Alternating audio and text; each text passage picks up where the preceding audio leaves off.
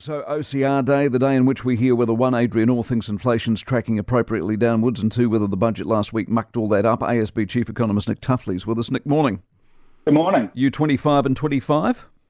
We're a 50 and done. So, look, there's a real risk that we do see the Reserve Bank flag. It will go a bit higher than the 5.75, which would be the outcome if you just had another 50 points today or spread over the next couple of meetings. Given that 50 and done is not the consensus, does that upset the market if that happens and you're right? To some degree it does. So the market's probably about 30% priced for the chance of a 50 basis points over 25, but the market's got about 5.9% cash rate priced in. So it's probably more around the timing might be slightly different, but there'll be a lot of focus really on the message in that case as well. Is the Reserve Bank simply done if it does a 50, or is there still that strong chance that it follows it up? Is the budget expansionary? What we saw in the budget was...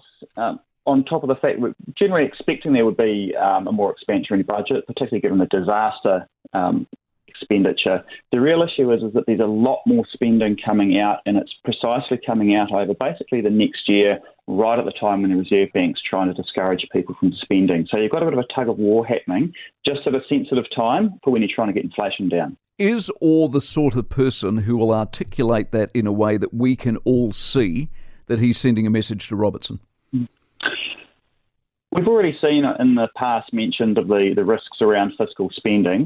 I'm sure we're likely to see some comments that fiscal spending is propping the economy up to some sort of extent, but in a pretty straight back way. Can you defend or explain what Treasury sees, which is not inflationary? Well, I think if you looked at the Treasury forecast, and look, bear in mind they were done some time ago, they need to be done ahead of being able to do the fiscal forecast. What they were showing was, one, yes, there's more stimulus coming from the government spending. Two, inflation is going to be a bit more persistent and need interest rates to hold up. And I think that broad message is there.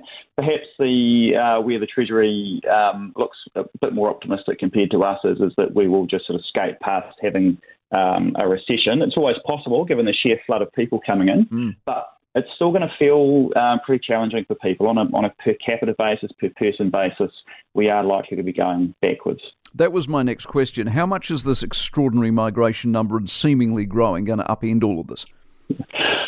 Well, the positive thing is that we've gone from a period of 2 years of not being able to find enough people to employ to suddenly we should have a lot more people coming through. At a headline GDP level, it could hold things up. But the real unknown at the moment, and this is going to be really key to watch for today, is just what role does the Reserve Bank see migration playing? Is it going to be inflationary because we've suddenly got a whole lot of people spending and wanting to live somewhere?